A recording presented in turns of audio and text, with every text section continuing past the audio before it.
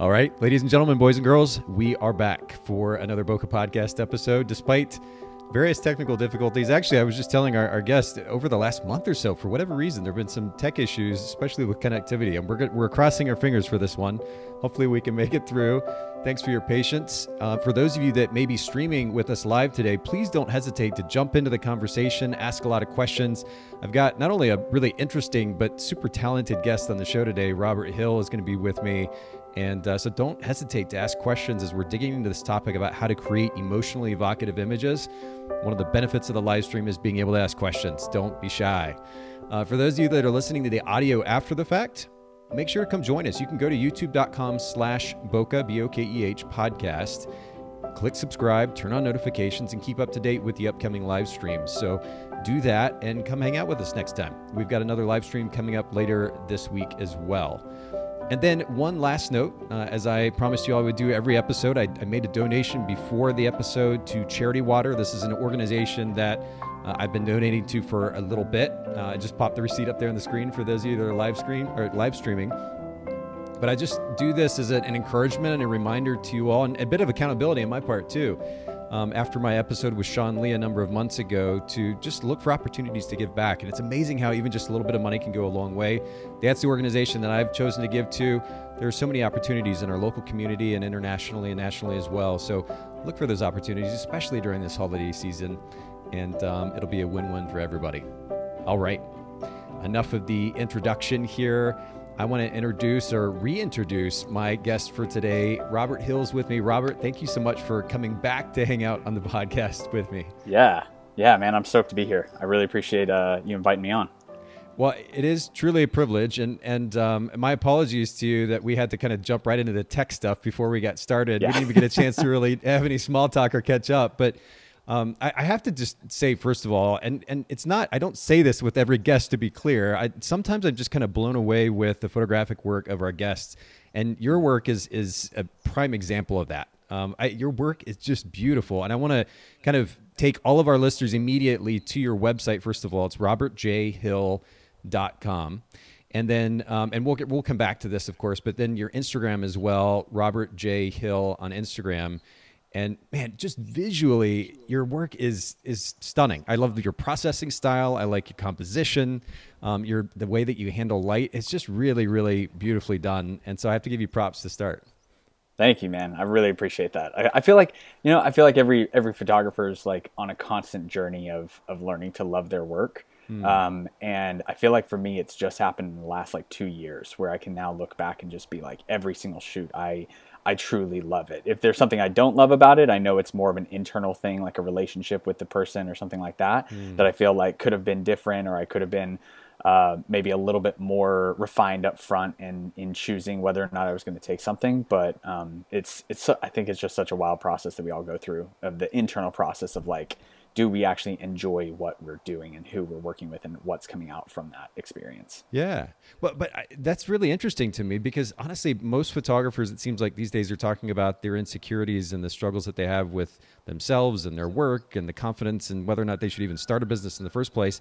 And to a point, I guess I kind of get where they're coming from, but it's just refreshing to hear somebody say, you know what, hey, I actually like what I do. I like myself. I like the work I'm producing. I think that's really cool. Where does that come from? And did it take a little bit of time to get to that place?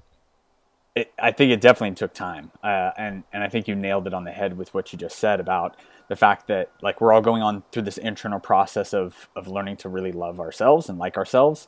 And I think that plays the biggest role in liking our work. If we have an internal battle going on with ourselves, then that's going to reflect in whatever it is that we're creating in the world, because whatever it is that we're creating may not be as in alignment with ourselves as we know it could be. And that internal struggle that's going on between those two things, I think, is what causes that chaos. Interesting. Wow. I'm already hearing another podcast episode. We might have to come back to that topic, because it's a loaded topic for sure. And I know a lot of nuance to it, but nonetheless, it's really cool to actually hear you say that. I think it's really encouraging, and hopefully it'll be encouraging to our listeners as well. Sometimes, as much as it's easy to get in our head and analyze and overanalyze what it is that we do and how we feel and what we're going to do next. And I mean, it's just the fact that we even have the luxury, for that matter, to sit there and just think about that day in and day out is pretty privileged, frankly. But that being said, I think sometimes we just have to push forward, just do, and stop thinking so much. And I know that's easier said than done at times, but I think we would all live much better, healthier, happier lives if we were willing to just do that. Nonetheless, kudos to you for making that step. Now, for everybody listening in, if you missed out on the first episode that I had Robert on back in episode 302, we actually talked about the reason, kind of the motivation behind why we do what we do as photographers. If you missed that episode, go back and listen. That was over 2 years ago, Robert. Yeah, that was a long time ago, man. It's a lot happened since then. A lot, yeah. Little did we know what was to come. Yeah. But we'll make sure to link to that episode in the show notes. And Robert, can you do me a favor and turn your volume down just a little bit on I think I'm still hearing an echo of me coming through. Got it. I want to make sure you can still hear me, though. Can you still hear me good? I got you. Okay. I got you. Okay, cool. My wife always judges me for this because I'm the guy who has headphones in and I'm just blasting music like full on. And she's like, you're going to be deaf by the time you're 50. So my bad. No, it's all good. It's all good. Well, I want to go ahead and jump into the conversation because our main topic today, we're going to talk about how to create emotionally evocative images. Speaking of Instagram, you created this wonderful, just beautifully designed post a number of weeks ago, and we're going to touch on that a little bit later in the conversation. But to get started, there are a few questions I didn't have the chance to ask you in our first episode, so I want to jump to those. Let's talk about customer experience. And as much as this may seem like a cliche topic, I think that more than ever, especially considering the way that technology is making photography so much easier, we can produce a beautiful image so much easier these days. I think experience is more important than ever. The type of experience that we provide for the end client, especially when it comes to setting ourselves apart. What's a big idea for you that drives creating a really great experience for your clients? Yeah. I feel like, in all the years I've been doing business, I feel like, advice is abundant right now.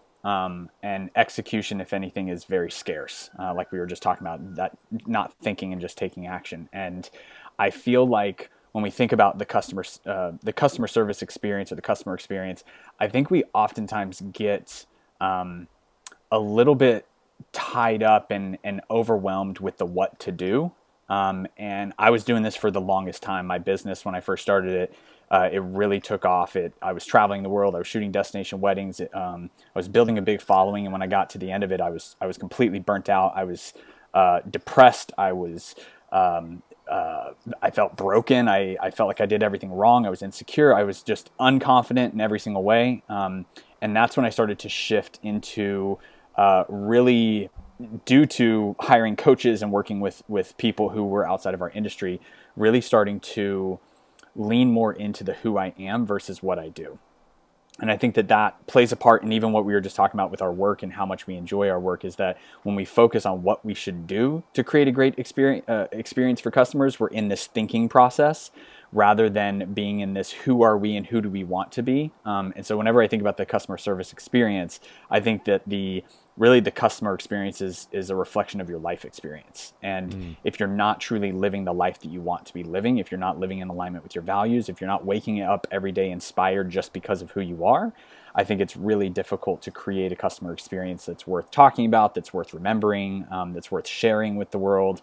And so that's a lot of the stuff that I've been focused on for several years now. And what I work with all my coaching clients on is much more of the personal aspect of things, of how is it that you are developing a life that you wake up inspired every day, because that's the thing that's really going to drive creativity to help you create a customer experience that isn't something that you have to sit there and compare with everybody else, but something that you just feel like, I've dialed this in, this is true to me, and this is what I really want to be doing with my business. Wow. Again, I mean, actually, I guess it's kind of a continuation of our conversation, but this is such a loaded topic, and I wish we could spend time here. Like, there's so much other stuff to get into today, but yeah.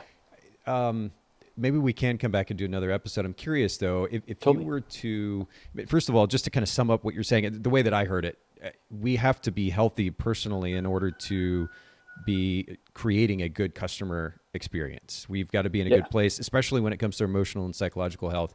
We need to be in a great place. And it seems like it's very, very commonplace these days for photographers to talk about the struggles that they're having in that regard. And of course, again, there's nuance to it. There are different dynamics, different life experiences, and ultimately different psychological makeup as a result. But is there a big? Actually, let me start first. Is there a resource or a couple of resources that you would recommend to our listeners who maybe feel like they're struggling in that regard, need to be able to step beyond that, but just feel stuck, where would you send them?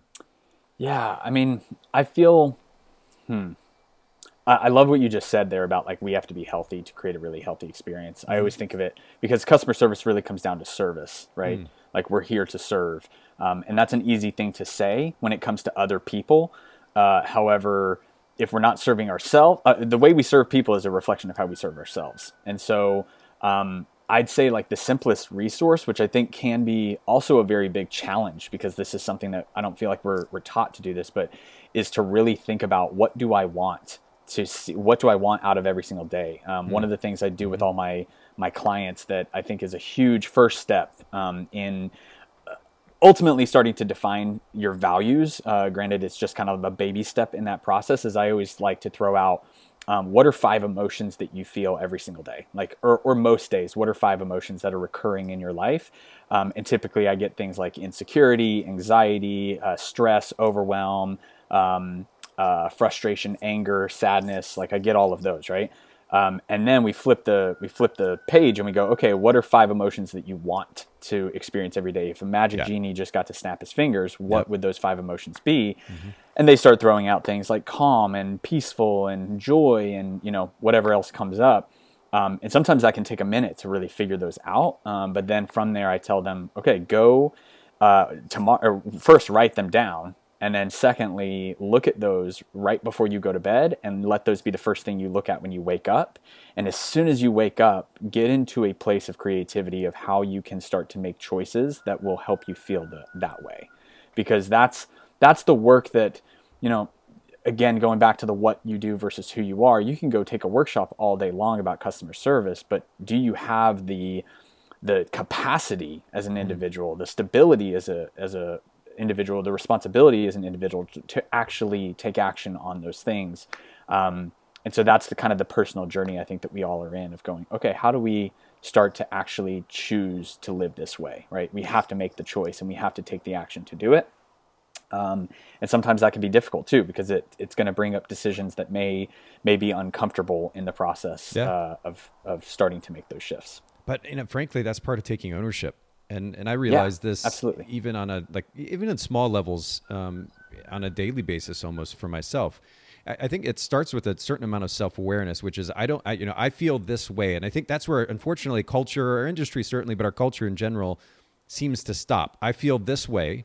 And then this becomes a label, which is my identity, and then nothing. I mean, that's just where it stops. And unfortunately, it puts people in a death spiral, sometimes literally, unfortunately. And so when we start with, I feel this way, these feelings are a result of, in many cases, actions or experiences that come from actions, choices that we've made. And the question then is, how do we change our daily choices for the sake of changing how we feel? And it reminds me of a conversation, or not a conversation, but one of my favorite books, actually. And it's actually just a simple free download. I know Tony Robbins has kind of some fans and not so many on the other side, but one of the things he does really well is to kind of distill psychological principles into really simple kind of bite-sized packages that are easy to consume and go apply. It's one thing to talk about something, but if we don't fully understand it, and we don't know how to apply it, then it kind of stops right there. But he wrote a book called Reawaken the Giant Within. It's kind of a cheesy title, but the content therein, it's about a 100-page ebook, is probably the most powerful book, again, as far as actionable content goes, and especially as it relates to our psychological health, that I've ever read. And we'll link to it in the show notes for anybody listening in. Of course, we don't get any kind of kickbacks or anything for this. It's just truly that powerful. In fact, to the extent that on my inside of my wrist, I can't remember if we talked about this before, but I had these tattoos. I think we did. Did we? Okay. Choice, sentaku is the Japanese word, choice, and then belief is on the other side. But these are principles that he talks about. And it's fascinating to understand that how we feel is driven largely by what we believe about our lives, about our day, about ourselves. And we have the ability to choose to restructure or even change those beliefs for the sake of a healthier, happier self. And then part of that process also, and you kind of alluded to this, is establishing very clearly what makes us happy, i.e. our core values, and then intentionally living those on a day-to-day basis. And People talk a lot about this idea of quote unquote who we are and being in alignment with who we are. And I have some mixed feelings on that. I think for myself anyway, what makes more sense is being clear about what it is that we know brings us joy, that brings us that sense of happiness. For me, when I list them all out, 10 or 11 ideas or values that are important to my life. And I know that if I consistently live those values, I'm a much better, happier person. And by the way, I'm also much more valuable to those around me when I live those out. And he talks about the significance of developing those values as well. So super, super powerful book. And if you've not read it, I highly recommend it. But for anybody listening in or watching, we'll make sure to link to that in the show notes. And if you do a quick search, just Reawaken the Giant Within ebook, for those of you listening or watching, you can find it as well. Man, this is a really cool topic. And maybe if you'd be willing, Robert, at some point we can come back to this and kind of dig into it as a whole topic in and of itself, because there's so much to get into. Yeah. This is one of those conversations I feel like when you start diving in, there's thousands of directions to go with it. Infinite content. It's true. By the way, I have to bring this up because I've heard it multiple times and I love it. The rooster in the background, are you kind of out in farm country? What's the environment that you're in there? Kind of, yeah. So my wife and I have been living in a van for the last 7 months. Okay, cool. And so the last month has been really interesting because we've gotten to zigzag the country to see all of our family. Literally, I'm pretty sure just about everybody in our family over the last month. And we're at our final location with her parents, and they live kind of out in farm country in Florida. So they have a couple. The rooster actually is quite aggressive. It came at me yesterday, and I was like, "Bro, step back." Yeah, that's awesome. Well, I love the environment, the kind of ambiance, if you will. This is definitely a new one for the podcast. Well, let's keep going. Talk to me a little bit about time management. This is actually a great segue to what you were just saying. The fact that you're able to live in a van and you're moving around, it gives you flexibility. Is there an idea or two that drives your ability to manage time as a business owner and as a husband and ultimately somebody who's living kind of a flexible on-the-go lifestyle? Yeah. My mindset has changed a lot around managing time over the last couple of years. And I have really, I'll kind of explain this, but I've stopped managing my time. I don't like managing my time. Managing time to me is very, very stressful. It's very overwhelming. And it's just like, what do you mean by that? I find that a lot of times we're going through life and we're having experiences. We're bringing in information around us every single day, and we're starting to get this backlog of stuff in our mind. Yeah. And so rather than managing time, I like to think of it as just making time. And I think that a lot of times we have this deep-seated belief that we don't have the power to create time. I like to think of us all as time lords, but we do have the power to create time. And in that, what I mean by that is that anytime that anything is coming up for me, I kind of have this rule or a practice. Let me say that because it's not perfected by any means, but a practice of I either do it right now, right here, right now, or I put it on the calendar. And if there's not a time or a slot on the calendar, then I don't do it. Or if and I think doing that practice as well gives me a little bit more of a slower, more responsible approach to it in terms of when I get to my calendar, I start to go, okay, is this something I actually feel like I need to be doing? Is this something that really matters for what it is that I'm trying to do? So my kind of general rule is do it right now. And if you can't do it right now, then just put it on the calendar. And do you do that in addition to managing a task list, or has that become your task list as well?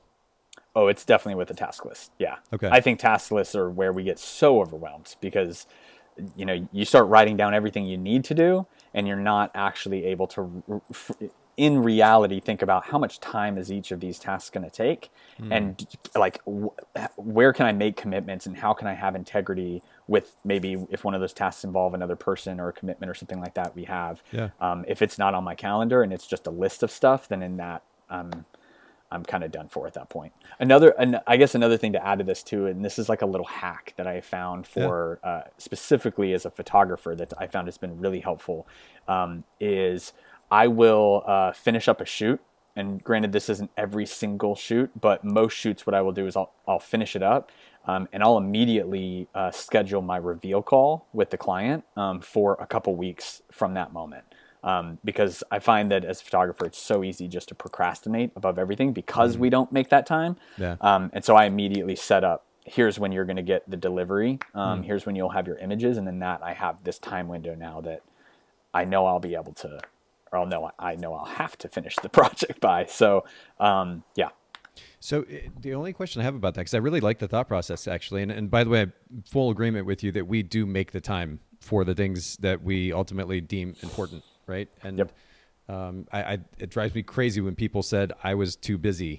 The reality is you just chose to spend your time in this way versus the other thing, right? So, Right. But nonetheless, again, and it comes back to that idea of ownership, right? How we feel, how we spend our time, how we live, ultimately, it's on us. We make the choices, and if we just willing to take the ownership in that, life changes very drastically. But I'm curious though about time. So the reason that I've tended to lean more toward task list or project list versus a calendar is in my mind, I'm thinking, I don't want to be strapped to these blocks of time. Like at this time, I got to go do this. This time, I got to go do this. I want some flexibility in there. Maybe I knock out a task and then I can go do something different. Then I come back and knock out another 2 and then I go do something different. In my mind, that gives me a little bit more flexibility in that I'm not like, if something interferes with this time block that I set up on my calendar, it doesn't matter so much because at the end of the day, I'm just going to go back to the list and knock the next thing off the list. What's your response to that? I'm curious to hear how you kind of balance that. Yeah. I mean, I feel like part of the idea of the making time in my mind is I think about the distinction between like, are you a feeler or are you a doer? And oftentimes when we are leaning more on the feeler side of things, we're letting our emotions kind of run us. So being a doer, that's where I'm like, okay, just do it right now. Like, even if you don't want to do it, just do it, because I heard somebody say once, like, if you do something for just like 3 or 4 minutes, you'll meet the energy behind it will come. It will show up.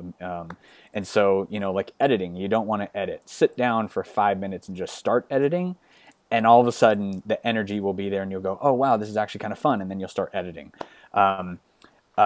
In terms of what you're speaking to, I'm the same way. Like, I mean, there are times where, if I have filled up my calendar and I get to a block of time where I said, all right, for this block of time, I'm going to do this thing. And I, at that moment, go, you know what, actually, this would be a great time for me and Emily to go on a drive or go to the beach or go on a hike or something like that. Like, great, awesome. Let's do a hike instead. And now I'll just move that to another place on the calendar. Okay. So you can shift it around. I guess that's a simple enough. I also love that you bring up feelings as it relates to tasks. I'm a super emotional guy. Like, I cry at a good song that comes on or a rom-com. I mean, it just like, give me anything and I'll get emotional. But I think, and really the world is a dead place, right? Without us being willing to and actually soaking in those emotional experiences. The flip side to that, though, and I think where it gets us in trouble, especially as business owners and quote unquote artist types, the photography industry has a lot of those, is that we start to associate our feelings with the things that need to actually get done, when really they don't need to go together so closely. It doesn't matter if you feel like doing something or not. Sometimes it just has to be done, and there's really no excuse for it. So I like the simplicity that you're suggesting, the simple notion of it has to be done. You either commit to do it or you commit to a time frame in which you're going to do it. Period, full stop. And that helps minimize any unnecessary complication in that process. I'm curious to get your take on this too. Matt on Facebook says, as someone with ADHD, a task list is immensely helpful. The more detailed, the better. I often write out a task list for post-shoot that is very specific. Edit ceremony, edit reception, edit getting ready, and check each one of them off for the reward of completing it. What are your thoughts about that idea, Robert, in comparison, contrast to the calendar methodology that you're talking about? Yeah, I think what Matt's speaking to is genius. Like, I mean, what I hear when I see what Matt just wrote is I hear less of task list and I hear system. Like, he's got a system, and I can almost see in a spreadsheet. I have something like this that I create accessible, or I give to coaching clients. Basically, that is a go into Google Sheets and actually at the top put every single step of your system. Okay. And as you're going through the step of your system, move the client forward. Right. I think that's so great, especially because you're creating early on when we're starting a business and we're working with clients and we're putting them through, there's a lot of steps between booking a client and delivering an image or images. There's a lot of steps in that process. I was doing exactly what Matt was doing early on, and now it's so second nature to me now. I know the system is in my being. I effortlessly flow through it after every single shoot now. I don't need that anymore. And I think that's just like with any system that we build, it'll eventually just become second nature. Sure. And then when you start to teach it to somebody's like, whoa, that's a lot. But it's just creating that habit. Okay, so that's interesting. So the idea of a task list in this context, where basically you get to that place on your calendar where, for example, you're supposed to edit a session or a wedding or whatever it might be for a client, and you pull that list, that system from, in this case, Google Sheets, and you reference that as you're doing that thing within that calendar time slot that you created for yourself. So I guess the two methodologies can kind of coexist in that sense. Yeah. And I mean, absolutely, 100%. Okay. I think the other thing that and this is, everybody has a different way of working, right? Like when it comes to editing and post-processing and that sort of thing, I am like a very much, I do everything in one chunk. I don't like to like edit, like some people like to cull and then they come back a couple days later and then they, do their first round of edits and then they come back another day and they do the next round. I literally start, I cull, I edit, I post-process, I export, I upload, and I'm done. Like I don't have any breaks in between.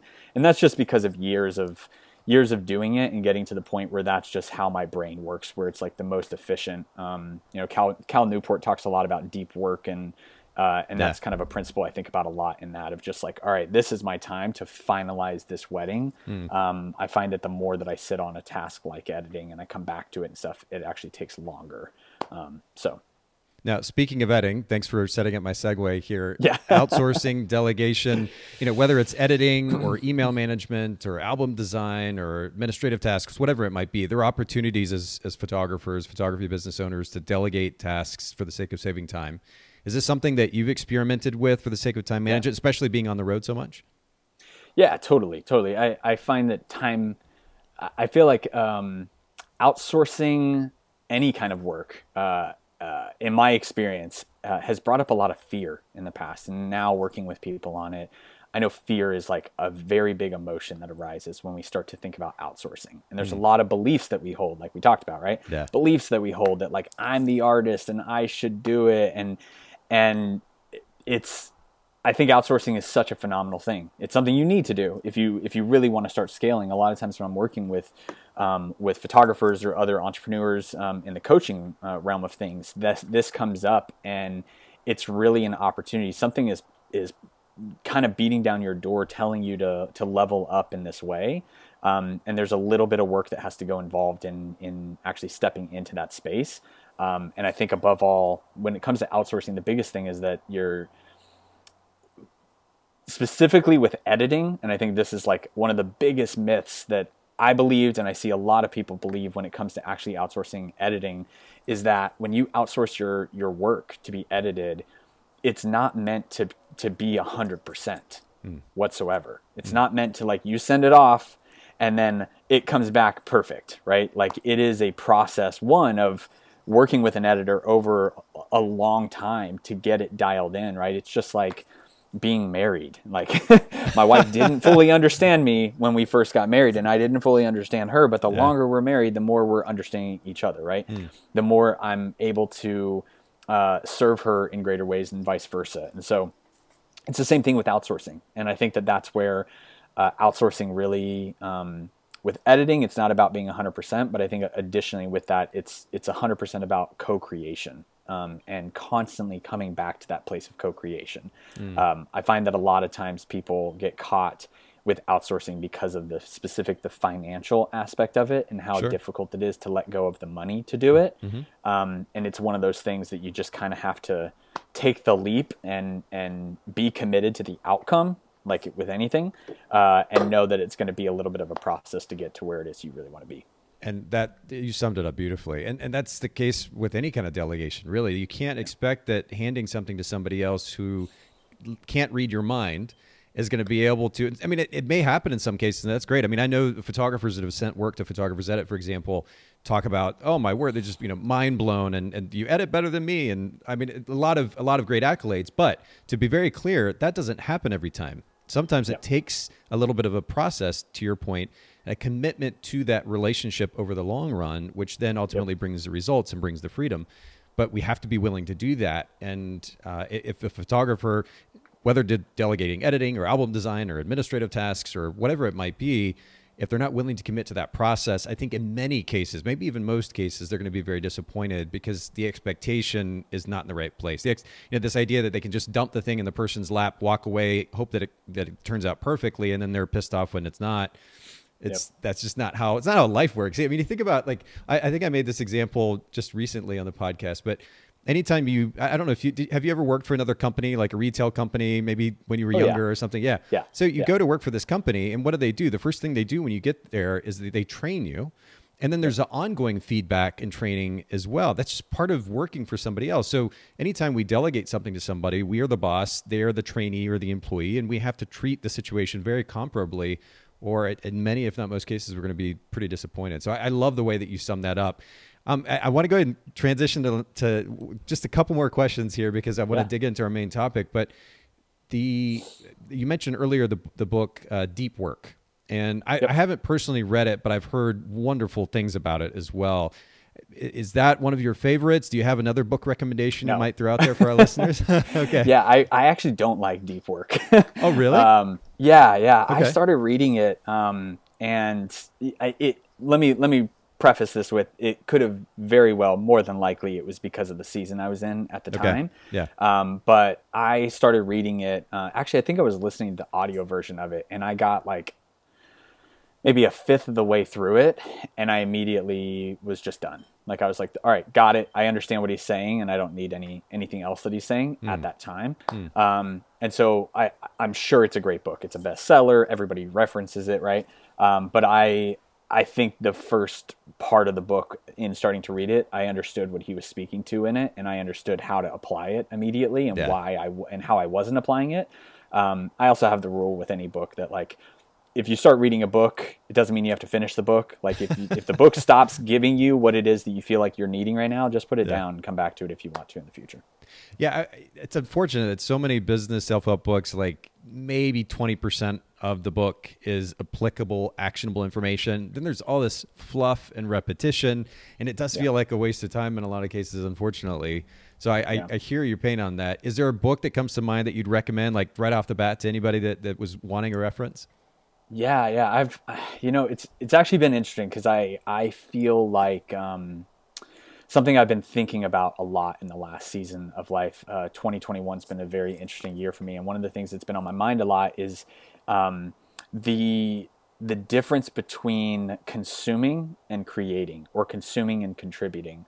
And I've always been somebody for the longest time that just consumes. And I think we can even get to the point of consumption where our ego can start to come into play and be like, oh, look at how many books I read and all of that, right? And it's great, but for me, with all the books I've read, it's helped me gain a lot of knowledge. But if we're not integrating and applying that knowledge, then that knowledge really means nothing. You may be smart, but your actions are always going to really show who you are and what you can do for people, And so, so this season I went on a kind of a hiatus where I stopped consuming any kind of content, for about 6 months. And it was so refreshing, because it forced me to just take action on what I wanted to take action on. But the one book that I have read in the last year that I think was really valuable right before I took my my hiatus. Now, funny enough, I'm reading like 6 books now. Right before I took my hiatus, I was reading a book by Peter Block, and it was called The Answer to How is Yes. And it was basically speaking to how we as a society have gotten obsessed with the how-to, and how we are just begging for somebody to tell us what to do, and how much that is, forcing us to do a lot of things that absolutely don't matter to us, but also do things that aren't actually leading to where it is that we want to be, and what it is that we really want to create. And I see this, in the business world so much. When people come in to do a coaching session with me, one of the first things that typically what we get down to is like, okay, how do you do this, right? And of course, as a coach, you want to give people practical tangible how-tos, actionables that they can go and take action on. But I think where we get stifled, where we get blocked and stuck a lot of times is we're trying to figure out the how-to for the entire thing. And rather than just being committed to the process, just like we were talking about with outsourcing, it's like we want to know exactly every single step that it's going to take to make this thing be a success, so that we can trust it, rather than trust ourselves in taking action on the thing right now and letting it be a co-creation, letting it be a process in which we're going to continuously show up and be creative and let the process evolve over time to get us to where we really want to be. So that was a good book. Yeah, well, we're going to link to it too in the show notes, bokehpodcast.com for anybody listening in.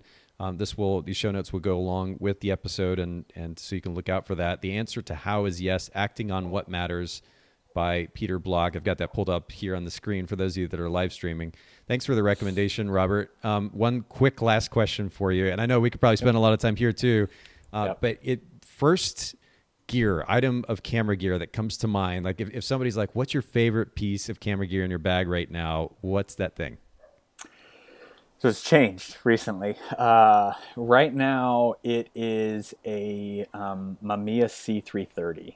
I started shooting film a couple years ago, but just picked up walked into a camera store with a buddy of mine early this summer and had no intentions of buying anything. He did. And I walked in and saw this thing and I was just like, oh gosh, it's over.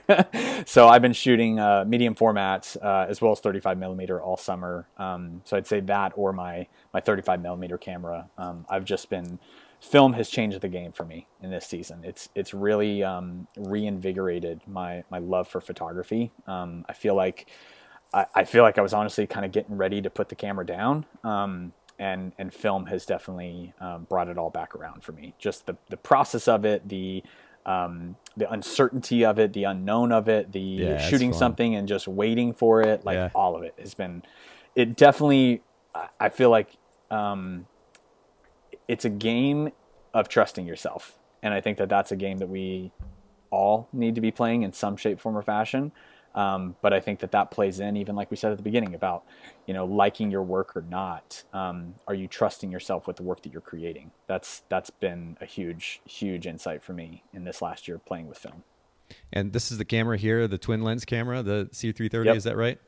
Yeah, it's really funny too, because whenever you use this, because it's a twin lens, it's all reversed on the inside as well. So you feel drunk when you're shooting with it. You're kind of swaying, and people are like, "You all right?" And you're like, "Yeah, it's just going to take me a minute to get this dialed in." So yeah. One of my favorite cameras, I still own it, and I photographed a number of clients with it. Is a Yashica twin lens camera. It's 6x6 as well, medium format, and I just love that thing. But you're right. You pop that thing, look through the top viewfinder, and start to move. And you're like, wait a minute, what am I doing? Why is it going the opposite direction? But I just love the tangible experience of everything being completely manual.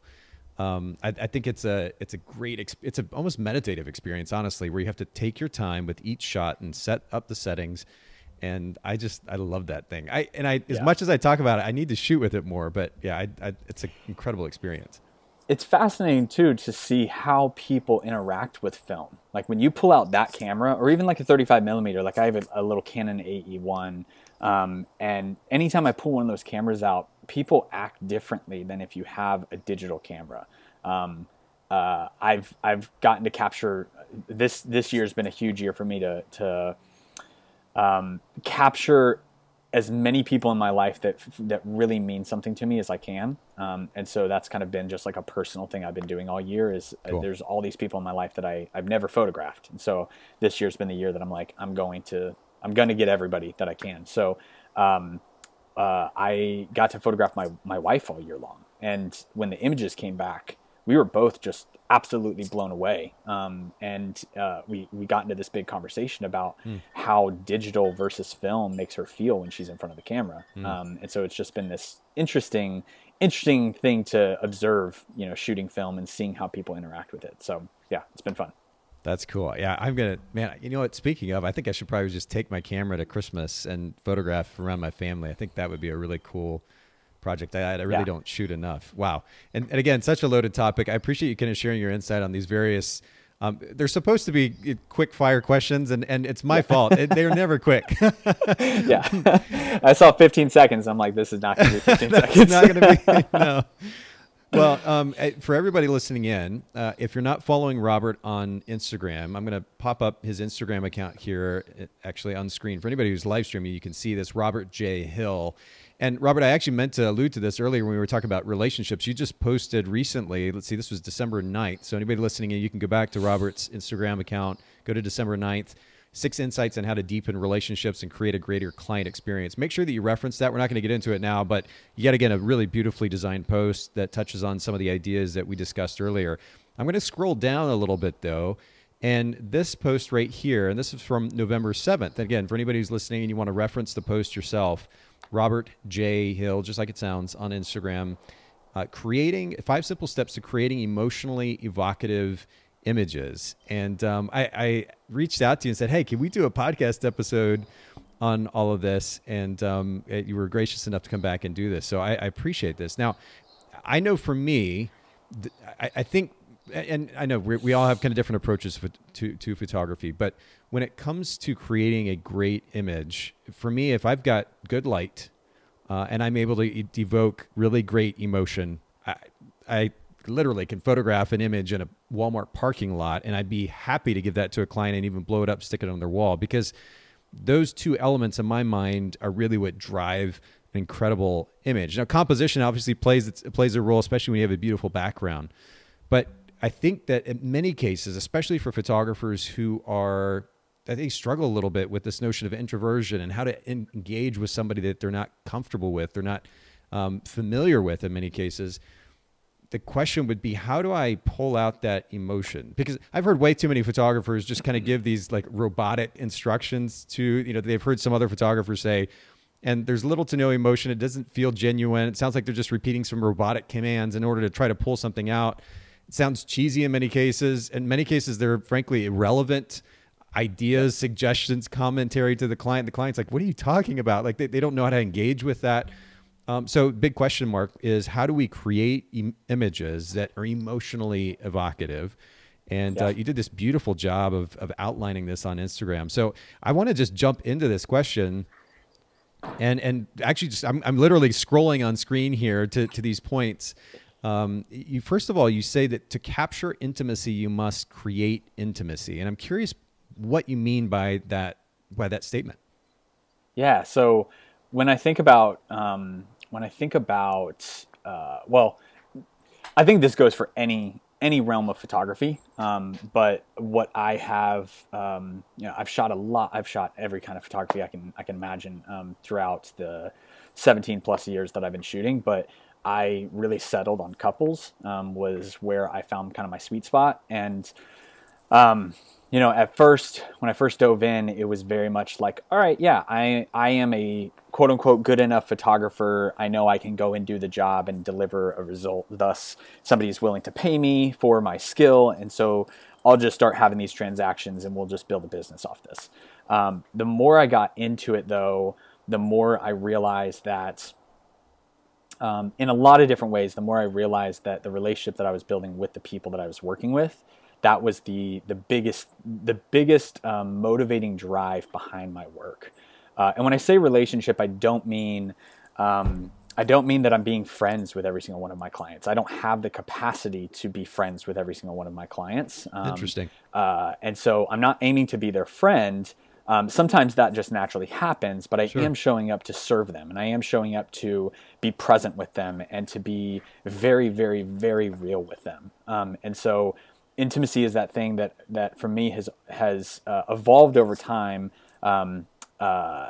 in terms of how to go about creating intimacy. But if I haven't done the upfront work of creating intimacy with the people I'm working with, the result that I'm going to get is going to be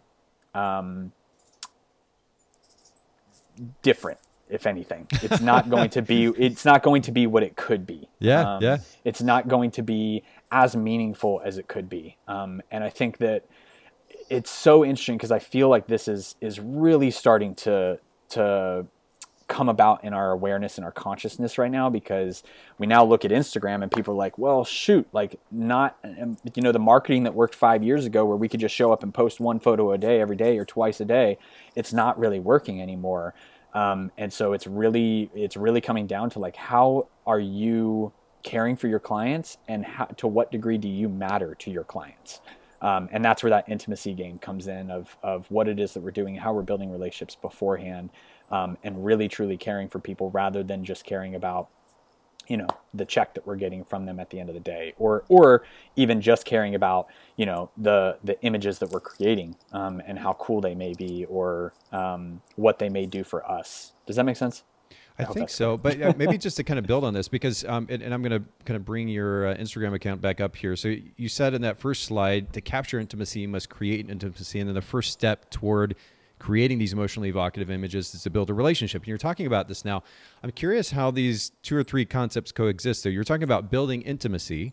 I guess I first want to understand what intimacy means to you, because then coupled with that, you were saying you don't try to become friends with these individuals, yet you're there to be emotionally vulnerable and ultimately serve these people. How does all of that coexist in one thing? Because I would agree with you, by the way, there's no way that we can be emotionally vulnerable to the extent that we develop relationships, friendships, ongoing friendships with every single one of our clients. We just don't have the capacity for that.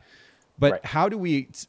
The thing that bothers me is fake. It drives me crazy, and I've had way too much personal experience in my life with fake relationships, dishonesty, a lack of transparency in some cases. Maybe not necessarily dishonest, but a lack of transparency, and then ultimately just a show, right? Where you can tell that person looking at you and the way that they're talking to you, the look in their eyes, the tone in their voice. It is an absolute show that's being put on, and you don't know what actually is going on behind the scenes. If we're going to bring that true so-called emotional vulnerability and transparency to the relationship and really give ourselves to this client, how do we do that effectively while simultaneously not developing a relationship? Help me understand better. So, I think the language is where we start to get a little bit confused here, because I think relationship and friendship are very much intertwined. And with what we've been told as well over the last several years with social media, right? Like we have friends on Facebook, but I may have thousands of friends on Facebook, but that doesn't mean that they're the people I'm doing life with. They're not the people that I am investing in every single day. They're more acquaintances, and that's what I mean by that. I mean, I can show up and I can truly care for my clients. I can be present with my clients. I can be extremely authentic and vulnerable and real with my clients. But that doesn't mean that after their wedding, we're going to hang out every single week and go grab drinks. Maybe sometimes every once in a while, if it works out, if we really had that level of a connection. But when I speak to intimacy, I just mean connection. Human to human connection. How is it that we're showing up, and how present are we being with the people that we are with to help them actually see us and us see them? Every single one of us has one deep desire in life, that's to be seen, heard, and understood. The level at which we do that is going to determine the level of the relationship that we have with people, right? So like you and I have a relationship, but we aren't friends. Like we're not hanging out all the time, texting each other all the time. Sure. But that doesn't mean we don't have a relationship. And we'll continue that relationship. And maybe it turns into that one day. Maybe it doesn't. Fate will decide that. But that doesn't mean that right here, right now, I can't show up and deliver every bit of value I can for you and what you're building, and just be present with you and with who you are, and vice versa. And we can just have those experiences where we walk away going, damn, like I really got something out of that today. I feel different today because of how Nathan showed up today, because of how he made me feel, or because of how he saw me, or how he understood me, or, that sort of thing. So that makes sense. That very much resonates. And I internally, I can understand that distinction a little bit better, which is I show up. And I know we're using a lot of these words that have become almost cliche in our culture these days, but if there's, I guess, true intention behind them, then they actually have meaning, right? So we show up with a level of genuineness, a transparency. We're not trying to hide anything. We're not trying to put on a show. We're truly present, as you were talking about, with this person, engaging with them where they are, and doing our best to serve their needs, meet their needs in the context of the shoot, or maybe even the conversation leading up to the shoot. And that very much makes sense, because I'm not then carrying the what might feel like overwhelming baggage of having to carry on that relationship after the fact. It's just about showing up in that moment in a really genuine way. And so that very much makes sense. And I'm curious to get your take on this. And Matt, by the way, thanks for the ongoing questions and comments, Matt. And by the way, I know we've got others streaming right now. Y'all don't hesitate to comment. Don't be shy. Matt says, I think that's really important to be able to recognize when that type of relationship is not built due to an incompatibility of personalities or whatever. I've shot clients in the past who my wife and I just didn't have a connection with, and images reflected that. We don't take clients on these days unless we just totally hit it off. So, Matt, again, I appreciate your commentary, and I'm going to actually push back here and kind of get your take on this too, Robert. Where is the balance between what we're talking about building emotional intimacy?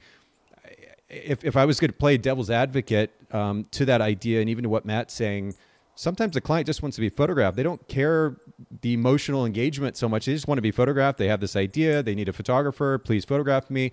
And it feels like maybe in some cases as photographers, we build it up too much in our heads. Where's the balance between, like, I'm absolutely not going to photograph somebody unless I connect with them emotionally, and then the kind of the opposite end of the extreme, which is I'm like way too involved here, and I'm emotionally drained when I get done. Yeah, I love that. So the first thing that comes to mind when you were saying all of that was I was thinking, but do I want to work with that person? And that's where I personally would say no. Like, I don't want that. I don't want to work with somebody who doesn't want that. Okay. And why I say that is because in my experience and the meaning that I have seen, that I have experienced with photography, that's where the meaning comes in. The images that bring tears to our eyes are of moments and of people that meant something to us. And so if you're just wanting to hire me to go out and photograph you and make you look cool and pretty to go on Instagram, that's not my client. And that's one of those things I've had to discover along the way, of working with enough of those clients, because whenever I do work with those clients, they don't get the real version of me.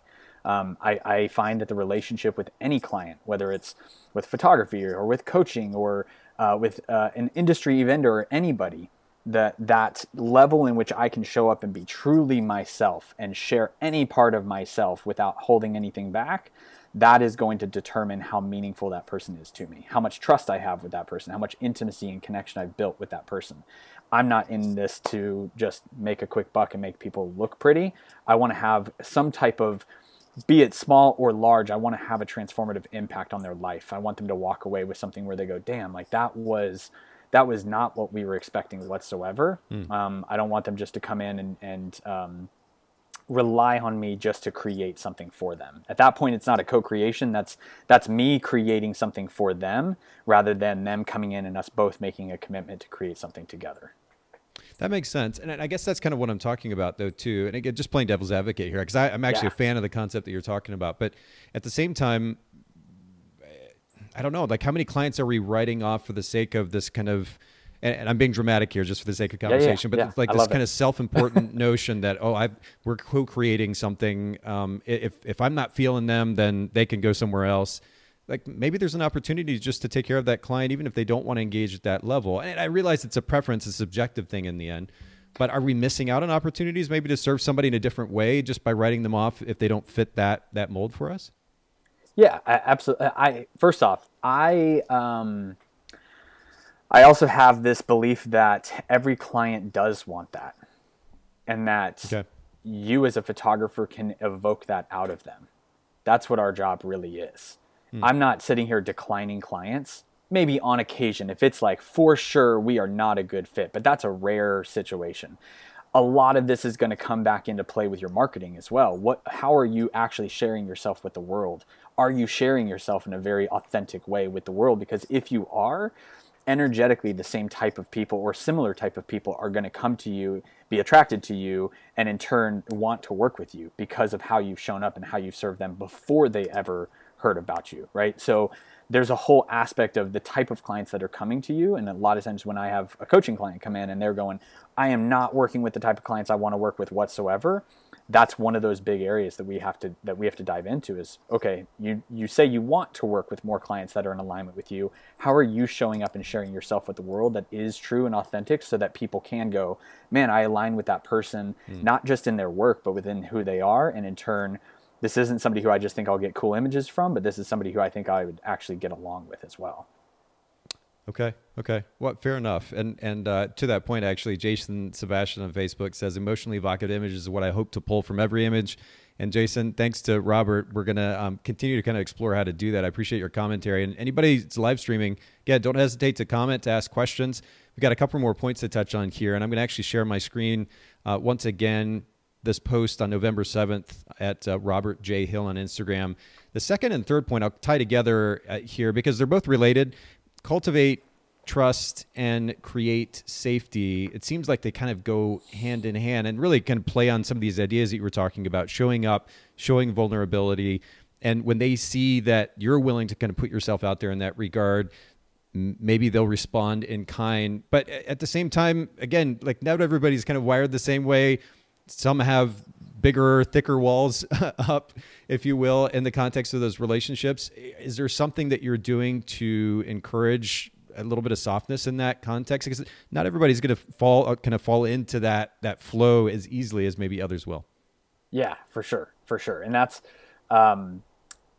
it's, I love that you referenced the other, like how to build a relationship post, because a lot of that is playing a part in this as well. Creating trust and safety, for me, really comes down to vulnerability. And that's one of those things that when we're in the mindset that we're just in this to, deliver a product and really sell what we do rather than sell who we are, this is like a big ravine that we've got to kind of cross to where we can step into this place where we're starting to connect with people in a bigger way. And being vulnerable is huge in that. Like vulnerability breeds vulnerability. And so in that, when I show up with a client, if I'm really wanting to create trust is built off of vulnerability.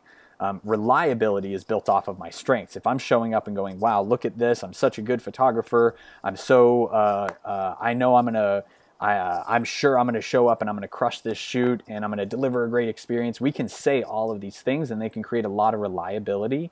But if we're not showing up with vulnerability along with those strengths, we're not going to be creating a ton of trust. And that in that trust is when we start to feel safety, when we start to be able to open up. And so I actually have a book where I've written, it's like a small ebook that you can download off my website that basically walks through a lot of this stuff more in depth and a lot of my posing process. The book is called Poser. And in that I dive into one of the biggest things that I'm really focused on. One of my intentions when I show up to a shoot is how to eliminate insecurities. And to eliminate an insecurity, we have to be aware of the insecurity. And so in that, one of the things that I'm doing with clients before I show up is asking the question, like, what is it that you are insecure about? Because if we can't have that honest question, I'm not going to be able to shoot in such a way where I can have the intention to eliminate those things. I'm going to be shooting more for, wow, that's such a cool background, or wow, that's such cool lighting. And those things are wildly important. However, showing up and actually helping our clients feel safe, letting them know it's okay to be exactly who you are. You don't need to be anybody different. And if there is something that you would like to see in your images that maybe you don't see in yourself in everyday life, I have the power to make that happen, but I can't do that unless I actually know what those things are. Well, and as you were talking here, I pulled up, and I'll do it again, your book on your website. So if you all are listening in, if you go to robertjhill.com and then click on, click on education and then read my book, you'll see where you can just share your name and email and get a copy of that book. We'll make sure to link to that in the show notes as well. And we got a couple more comments. Kevin Warren says, for me, I like to meet before to find connection. And yeah, I mean, but to be clear, I'm pushing back on some of this for the sake of conversation. I'm feeling you all on the connection. I had the opportunity to photograph weddings for over 10 years. And certainly the thing that I look back on most fondly is the connection that I had with our clients. It's humbling, in fact, even to think back on the way that they were letting us into their lives and the opportunity that we had to be in these special occasions with them. Really incredible. So I'm all for connection. But the thing I think that I kind of push back on a little bit is that we get so caught up in what it is that we want out of a session or what we want from a client. And part of that in some cases is maybe us trying to meet some emotional needs that we have.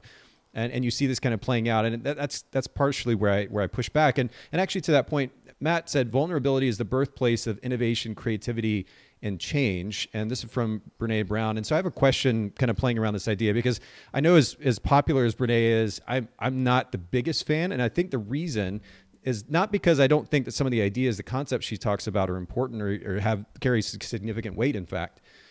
It's that in order to get there, I have to listen to like 30 minutes of her going on about her personal baggage. And that's just kind of exhausting to me. Like I get it. I get the idea of having been to a certain place and having certain experiences, and those ultimately make us what we are, and we can learn from that and grow from that. I think that's great. But in my mind, there's a little bit better balance to be had. Again, subjective, I realize, but yeah. when we go scrolling through Facebook pages by photographers or just their culture at large, under the guise of vulnerability, in many cases, people are just kind of dumping all of their baggage out there for the world, and it's exhausting. Like I don't want to read that nonstop. Again, I think there's a balance to be had. It's one thing to be vulnerable and open in the sense that you're willing to go there if need be, but where is that balance for you? When you talk about being vulnerable, especially to a client who you may only interact with once or twice, where's the balance between the so-called vulnerability and not oversharing? Yeah, for sure.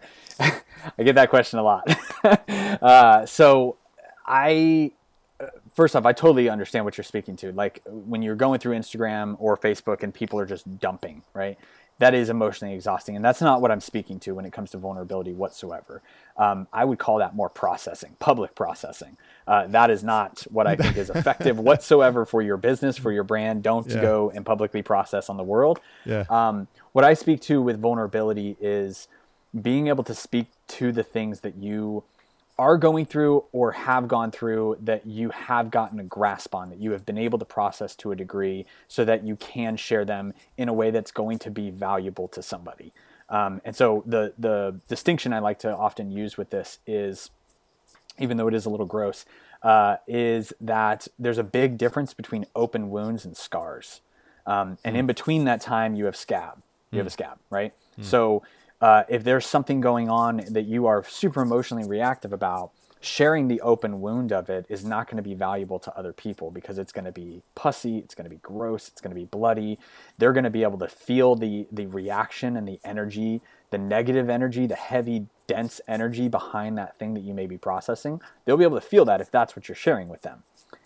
That doesn't add value to other people's lives. That doesn't make somebody's life lighter and more free and more peaceful and more calm. Yeah. It makes it more sad and depressing and heavy, right? And so sharing the scabs and the scars is what I'm speaking to. Sharing the things that you can go, okay, I know I screwed up on this thing in life, or I went through this thing that was so difficult, or this is how I felt about this thing, but this is what I learned from it. We have to have the outcome to it, the result that we got to because of going through that thing when we're sharing vulnerably. And so it's not about publicly processing and dumping.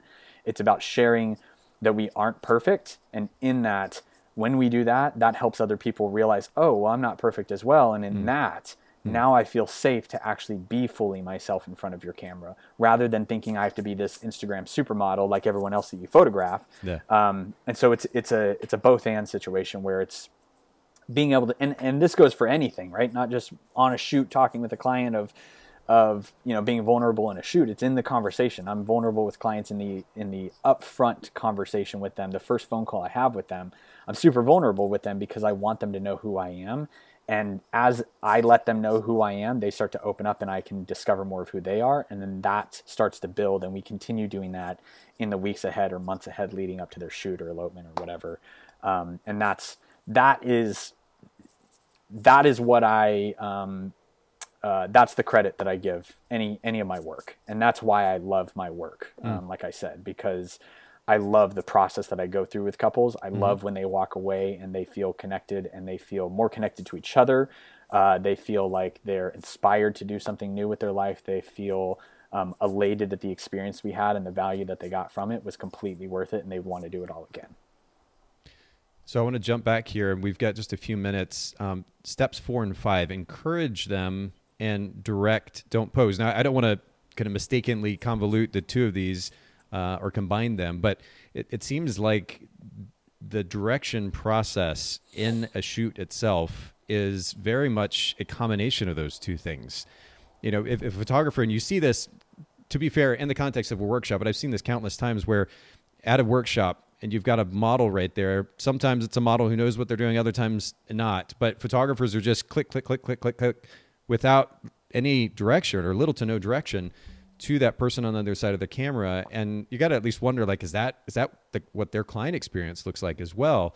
People are so uncomfortable being in front of the camera that just to begin with. And then when somebody's pointing at a camera and all you hear is this clicking sound, and you don't know if you're doing well or not, like what you're supposed to even be doing, it makes it even more awkward, right? I mean, even me as a photographer, I would feel awkward. So what does it mean on a very tangible kind of practical level to encourage them? And again, I would reiterate here, not just simply throw out phrases that you've repeated 1,000 other times to 1,000 other couples and it sounds that way, but like genuinely encourage the person in the moment.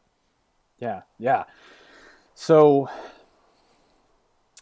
there's nothing specific that I could just rattle off like a script in terms of like, this is what I'm saying. Right? Sure. My goal, my intention with every shoot, is I'm a romantic. I love, romantic, dramatic movies. I love, the idealism behind romance. I love that pocket of time in which we are starting to physically connect with another person in a really honest, genuine, vulnerable way. That reality that we live in. I often, when I'm working with a couple, and I'll tell them all of this up front, my goal with every shoot, and people laugh at this, but my goal with every shoot is that I want you to go and just be in bed together all night after our shoot. Like I want to get us there, right? And I'm in this, specifically what I'm trying to get us to for what I'm trying to capture is kind of like, almost like the pre-foreplay pocket. That's where I'm really trying to get to. Okay. And that takes a lot of safety to get there. That takes a lot of us getting real with one another so that they feel comfortable getting there with me. And I'm doing that because that's when I feel we end up, when we're in that space, we touch our partners differently. We care for our partners differently. We hold our partners differently in that space. And so that's kind of what I've built my entire brand around, is how to build a relationship with people, to build enough trust to get us to that pocket. And that's when the magic happens.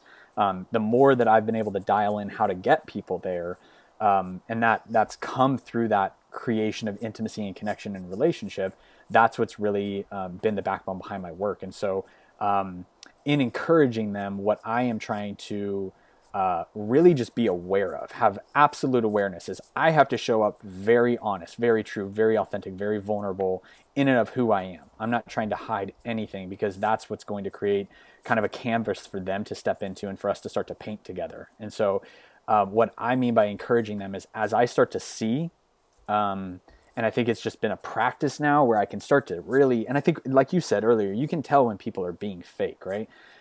I am looking for where I can tell energetically that people are not being true to themselves. And as I see them step into those places, that's where I'm encouraging. That's where I'm leaning in. That's what I'm saying. Yes, right there. That is so good. And I'm continuing to give them direction amidst that process that we're going through to get there. And so it's like you said, it is a mix of both. There's like some direction and some encouragement. And the direction is just meant to not give them a set of rules to follow, but a set of rules to understand so that they know how to break the rules and make it their own. And as they go through that, that's when I'm leaning in and really just being present with who they are and trying to just be genuine in that process, trying to really speak to the things that I can see coming out of them, and how much they're trusting themselves in the process, how much courage they are stepping into to open up in these ways, how honest I can tell that they're being in their movements, or how they're touching one another, or how grateful I am for the fact that they would trust me to come into this very sacred space with them to create that. Those are some of the language that I'm sure I've used at some point to kind of encourage them in that process. But yeah, it is definitely a both and of I'm giving direction and I'm encouraging them deeper into who they are and then continuing down that process. And on that fifth point, you say direct, don't pose. Keep your clients moving rather than staying in one position. Give them actions to perform until they start moving on their own. Even if they're stationary, have them continuously changing where they are touching. What does this look like? And more specifically, what does it look like while also making sure that you don't come off like weird or creepy or like too involved? I mean, especially if they're enjoying this moment together, the last thing you want to do is kind of interrupt that flow too. So what does that look like, again, very practically? Yeah. So one of the biggest keys I'd say is anytime that you are aiming to create images like this, asking permission is key. You can't just barge in and go, let me tell you what to do. This is a co-creation process, and building that trust and asking for permission before I have them, move into maybe a more intimate, more sensual type of movement or action or touching somewhere. I always want to ask permission before going into that. However, the constant direction, I've kind of created 10 steps, 10 rules, if you will, that I actually share with clients up front. And then I'm referencing those throughout the shoot.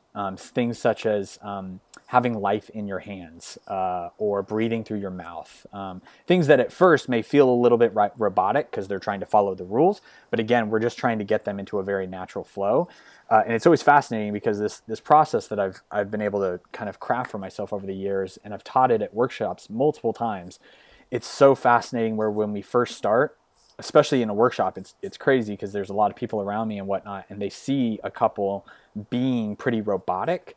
And then all of a sudden, about 40 minutes into the shoot, into giving them actions of move your hand from her wrist up to her shoulder, across to her chest and back. Like something as simple as that is just getting them, again, creating safety for them to know it's okay to touch wherever you want.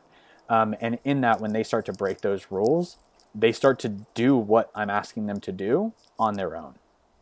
That's when really the magic comes, because at that point I have to do minimal direction. Yeah. And that's where, for me, I mean, lighting is so big for me in my work. Like that's something that I value deeply. But I've learned that I have to get my client to where I want them to be emotionally, so that I can really dial in and focus on lighting and those sorts of things. When I'm trying to think of lighting and background and emotion and pose and the technique I'm using with my camera and all these things, it's overwhelming to think about all of those things at the same time.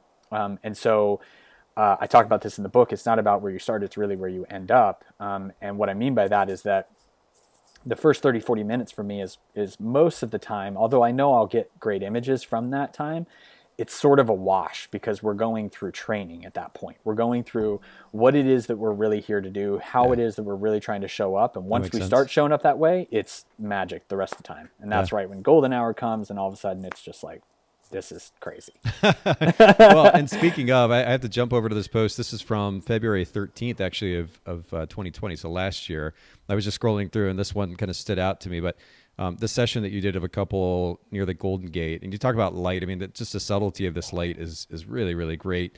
But we talk about the idea of intimate interaction, where you just kind of feel something. You feel the connection between the couple looking at these images. There's a lot of fun represented as well. It doesn't all have to be serious. But then, I mean, this portrait, I would love this portrait of me and my girlfriend, like the intimacy represented there, and yet it's such a classic look and feel to the portrait of a couple. Again, a little bit of laughter, kind of mixing in the fun. This image seems extremely intimate yet again, and all they're doing is just nose to nose, faces close together, the light of the city in the background. But the way that you have guided them in that shoot, you get the sense that there is a very intimate interaction going on there. And I think it's just beautifully done. Same thing for this last shot here. Again, beautiful, soft light, really beautifully done with the light. But the way that they're interacting there, it doesn't just feel like they're taking a picture in front of a camera. It feels like you happen to be photographing this couple who's genuinely into each other. And it turns out that you also have a beautiful background and the light's great, but it's a beautiful representation of what it is that you're talking about. And again, major props to you, Robert, for your work. And also just like major thanks for coming on the show today. I know we kind of went over a little bit in time. I really appreciate you making time to share with myself and with all of our listeners as well. Just as we get ready to go here, we talked about the education piece a little bit. RobertJHill.com. We go to education there. You mentioned kind of doing some coaching with photographers. Can you just give us a little information about that? Yeah. So that's primarily what I do now. I only do a couple of shoots a year now.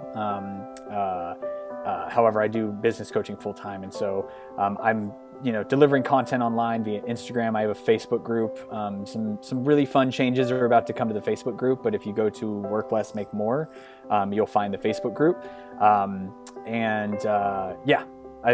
find it to be fascinating. One of the things that I think was one of the biggest life changes of my life was realizing that I could start a business and that I could really make anything that I wanted to see happen. And so it's such a privilege now to work with people and to not just work on here's the technical how-to business things, but really to get to know people, to build relationships with people, and to really pull out who they are. I'm a big believer that 90% of our business problems are just personal problems that affect our business. And so it's kind of a both and. There's some life stuff in there, there's some personal stuff in there, there's some business stuff in there, but helping people get to where it is that they want to be in their business is beyond me in terms of what I thought I'd actually be doing with my life. So that's cool, man. Well, we're gonna link to all of this in the show notes, bokehpodcast.com, for everybody listening in. Thank you, everybody, for streaming with us, for jumping in, commenting, asking questions, joining the conversation. And thanks once again, Robert, for doing this for all of us. Yeah, man. Thanks.